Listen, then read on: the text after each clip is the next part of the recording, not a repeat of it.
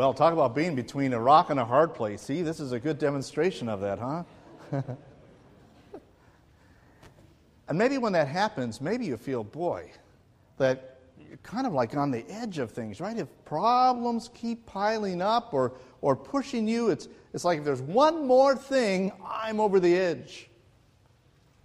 Or maybe you look at it as if it were a pile of rocks. And that is, you go there and everything just keeps piling up, all these troubles. And it's like one little thing more and it's going to all tip over and collapse. If your life feels that way, are you looking for some stability, some certainty? Well, you're not alone if you feel that way. I'm sure that everybody here has felt that way before. But even more so, some of the great people of the Bible have lived in those situations where it seemed like life was just on the edge. One of those great people was Jacob in the Old Testament. And it's interesting to note that throughout Scripture he's referred to. And his name was changed from Jacob to Israel, the name that was then given to God's people. And I don't just mean that political nation, I mean all believers in God are Israel. And so when we take a look at Jacob's life this morning, we're going to see some similarities with our own life. And that fits into our messages for this year of real people in the Bible and their real lives. We can identify with them and how we see we all have a very real God. So today let's talk about life on the edge versus living with stability. Now, before we get to studying that portion of Scripture, I want to give you a little background as to who Jacob is in case you're unfamiliar with him. Jacob is the grandson of Abraham, so lived thousands of years ago.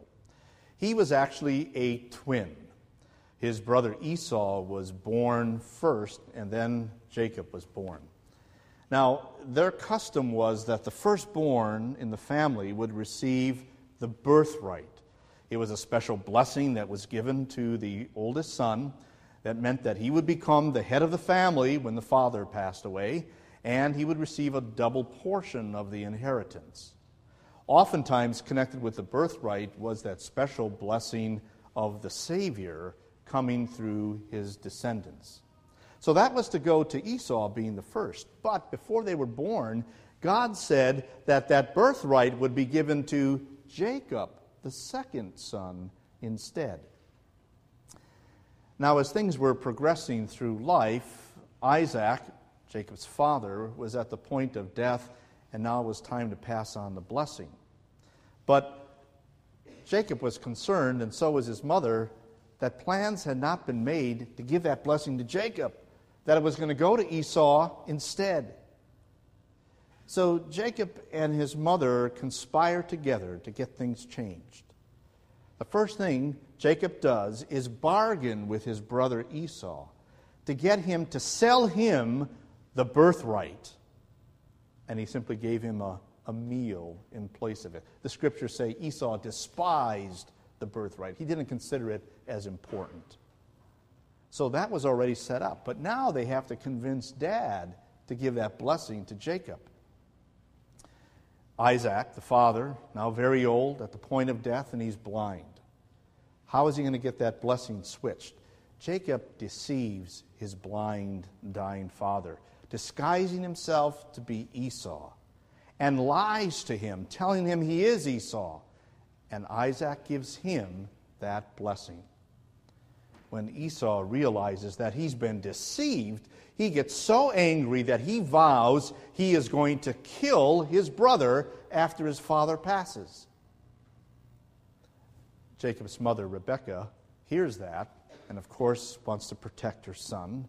So she has a plan to send him away. Tells him to run away from home, to run 500 miles away to their relatives off in the distant city, and there he could settle down and continue his life.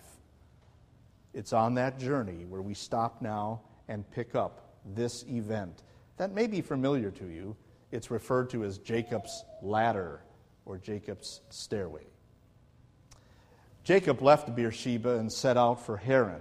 You can see on the map where it is. when he reached a certain place, he stopped for the night because the sun had set. Now listen to this.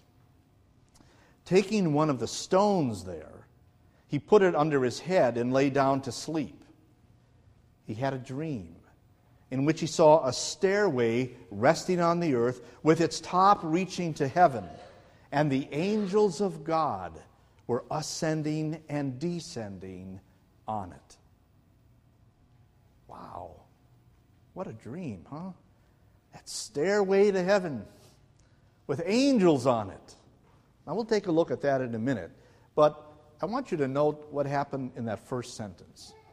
He takes a stone and puts it under his head to go to sleep.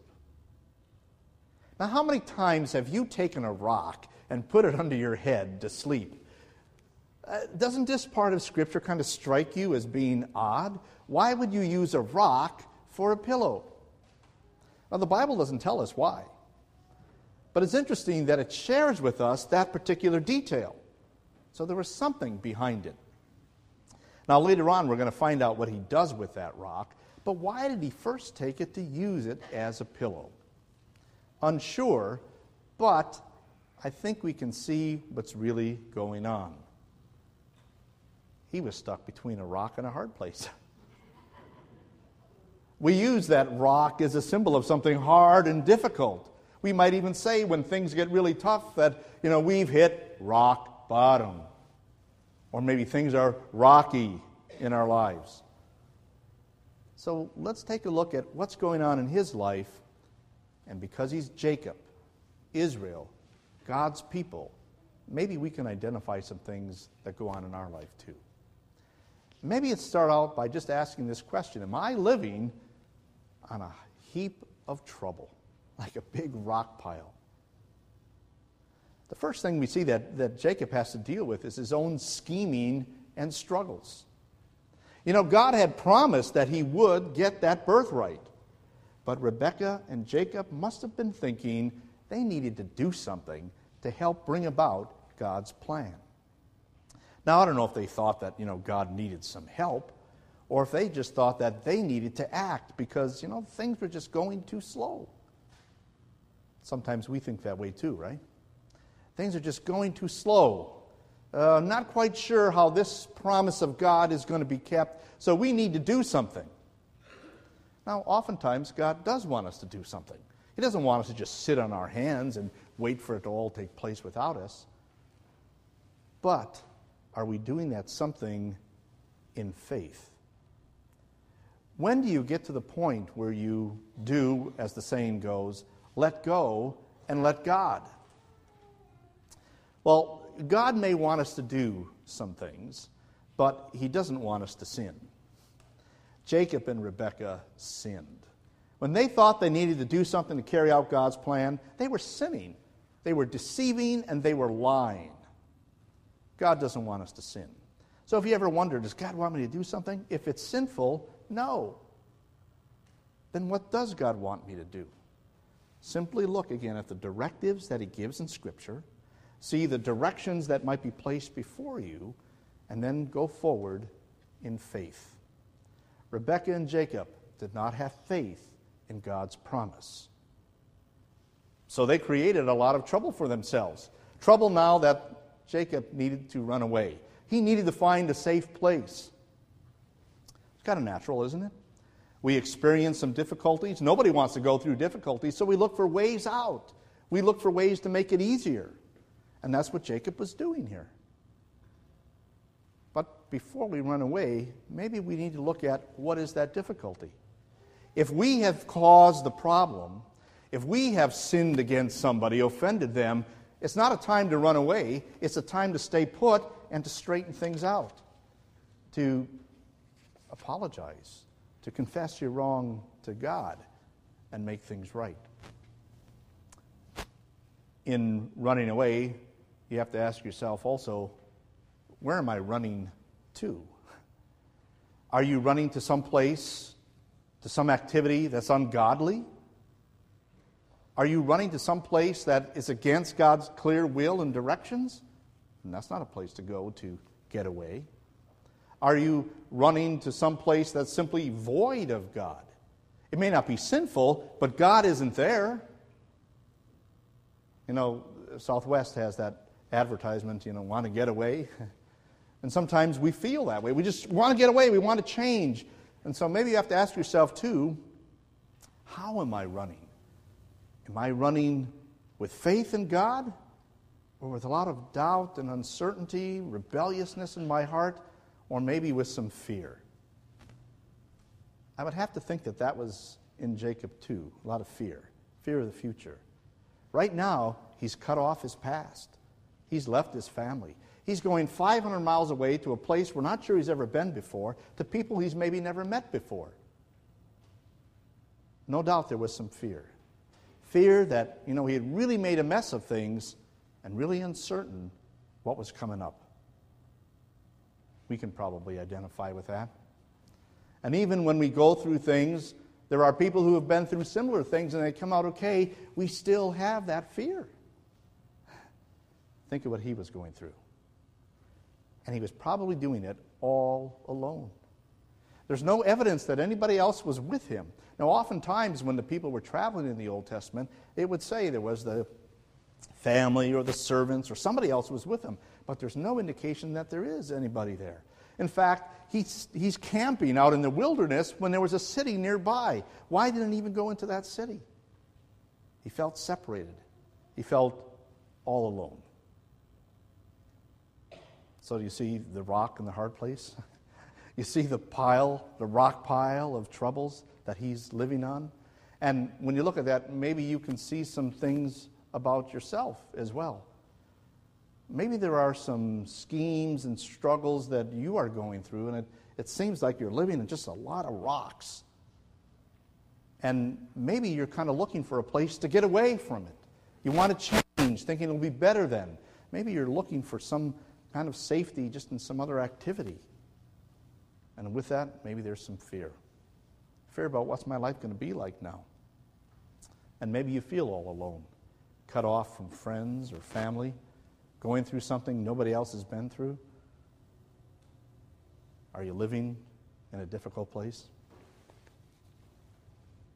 Well, that's the rock. But remember, something else happened in that verse. He had a dream of that stairway filled with angels. And doesn't this tell you something? Isn't it interesting how God loves to intervene when we're at rock bottom, when our life seems empty? We have nothing left inside of us, nobody else to go to, nothing to grab or to hold on, and yet God is there. That stairway from heaven coming down to earth is just a picture of something else, something to give us hope and stability in our lives. And what do we see on that staircase? Angels going up and down it. Oh, we're infatuated with angels, right? We love angels. Angels are interesting. We want angels on our Christmas trees. People have angels as decorations. TV shows about angels. The reality is probably very few people have seen an actual angel as they're described in the Scripture, yet the Bible says they are all around us. They are God's ministering spirits, it says. God has sent them down to serve us. They guide us, they protect us, they provide for us, they may help us with messages from God, all sorts of things the Scriptures describe. People are infatuated with angels. But let's remember two things about them. They are servants of God. Servants. They are just created beings like us. Well, they're not exactly like us. They're a little more powerful, a little bit faster, smarter, and holy. But they are still created beings of God. They serve us as they're serving God. So while angels are interesting, and Billy Graham calls them God's secret agents, let's not become too focused on them, but rather focused on their master, the one who sends them. And that's exactly what this account goes on to tell us. There's that beautiful picture of those angels. But look up on the top. Who's on top? The Scriptures tell us.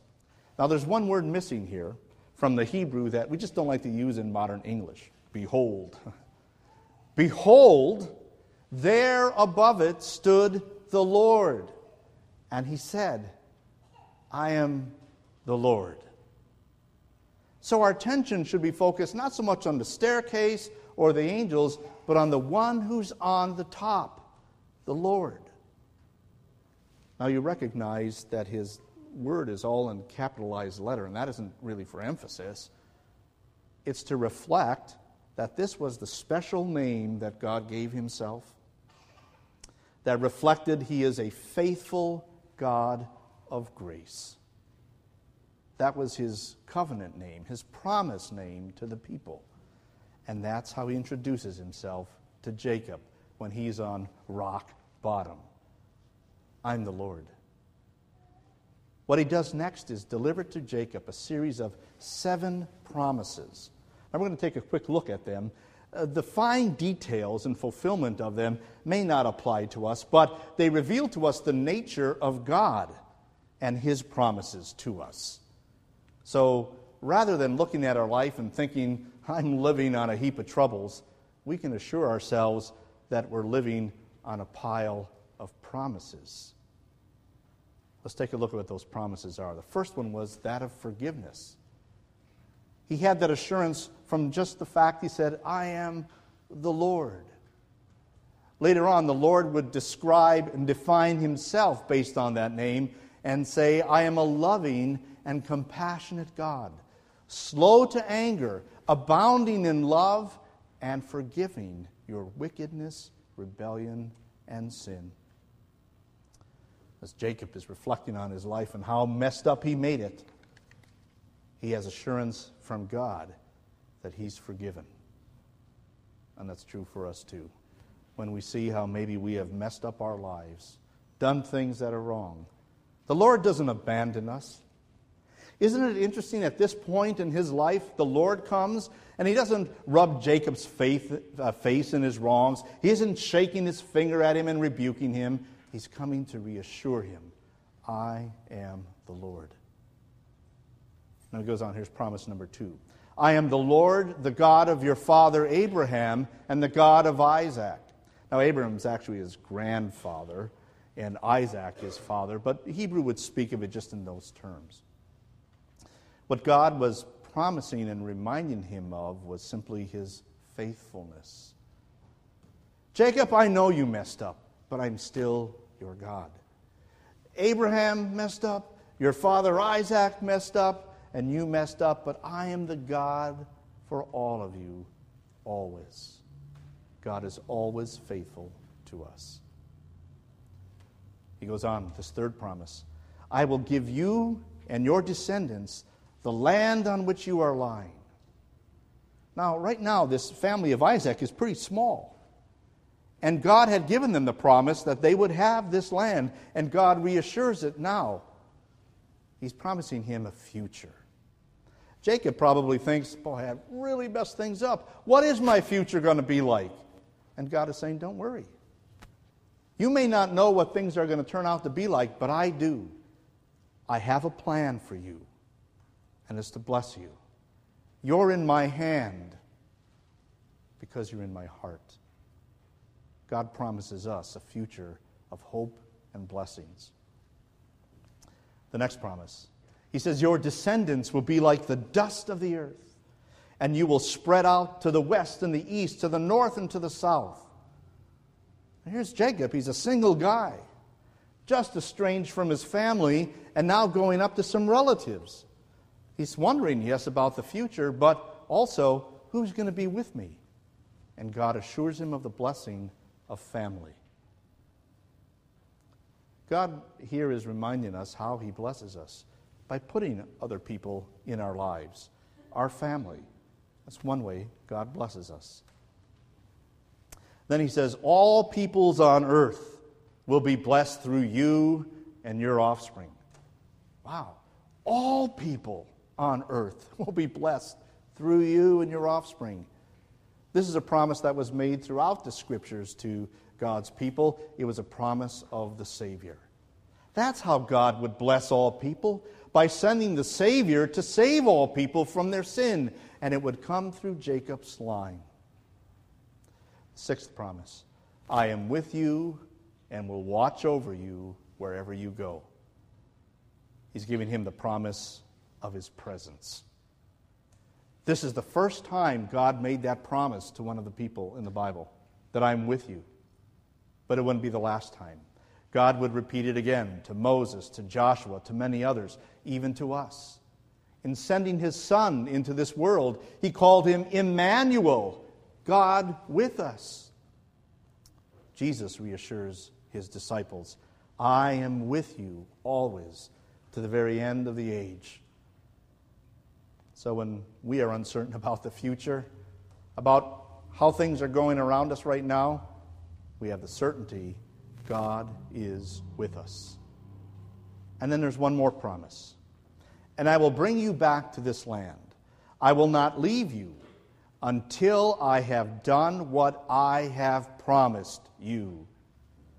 It's a promise to keep the promises. It's a promise of the fulfillment that God will bring. All the promises that God has given us, he says he will keep.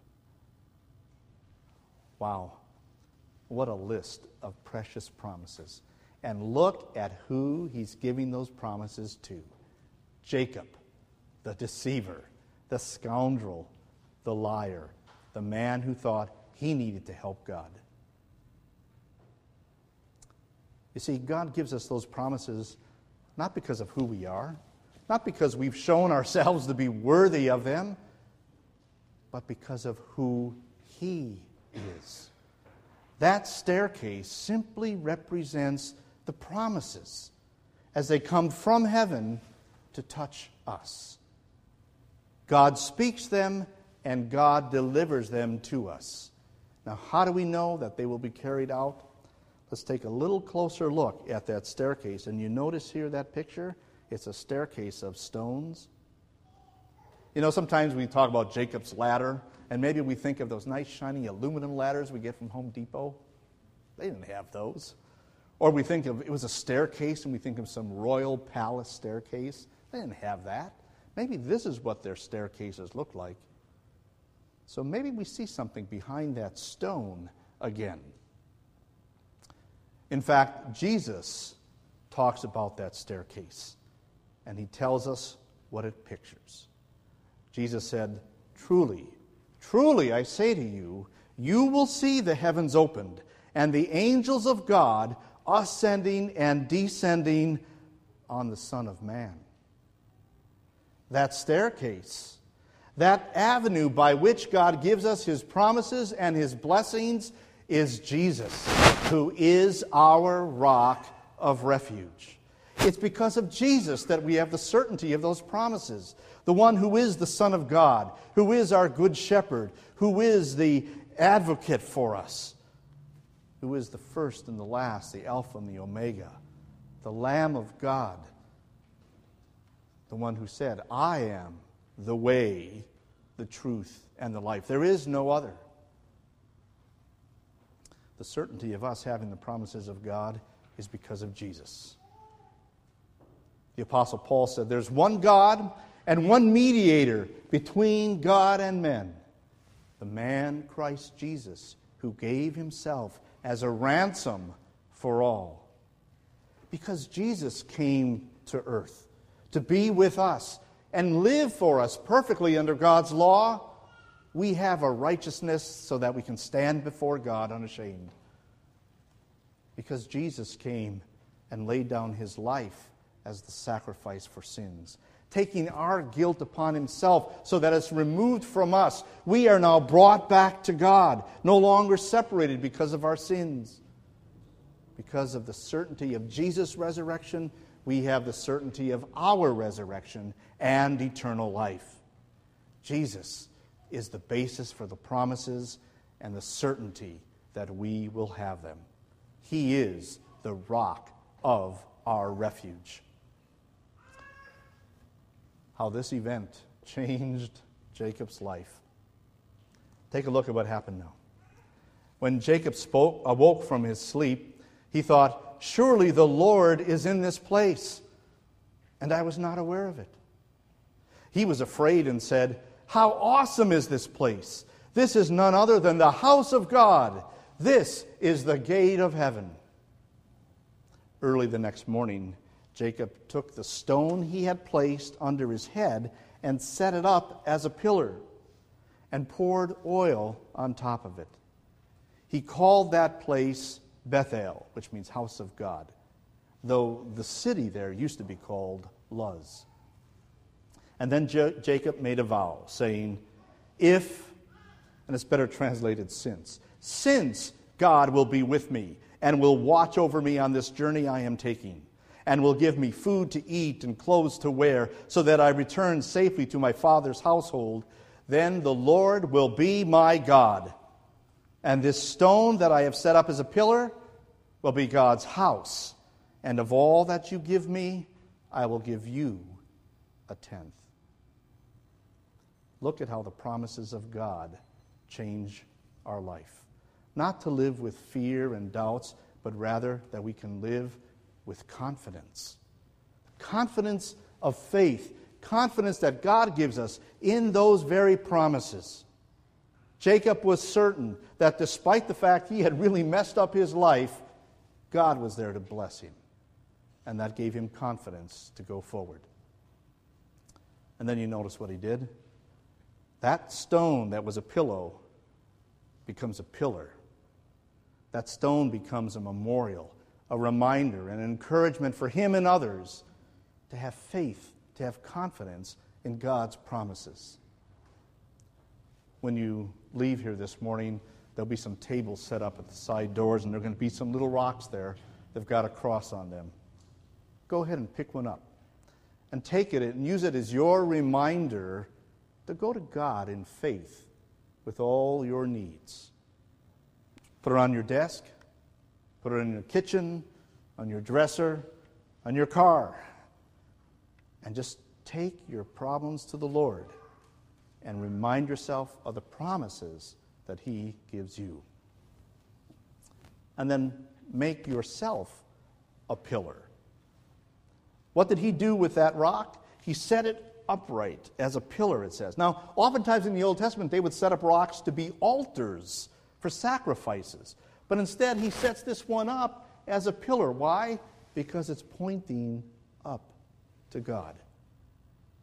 Then he pours oil on it, which was their way of consecrating something, setting it apart for God's purpose. And that was reflective not just of that rock, but of his life. Throughout the Scriptures, then, people will talk about pouring out their life. The Apostle Paul would say, "My life is being poured out as a drink offering in service to you." He was making a commitment with his life to serve the Lord in worship, in serving, in passing on what he knew about God to future generations.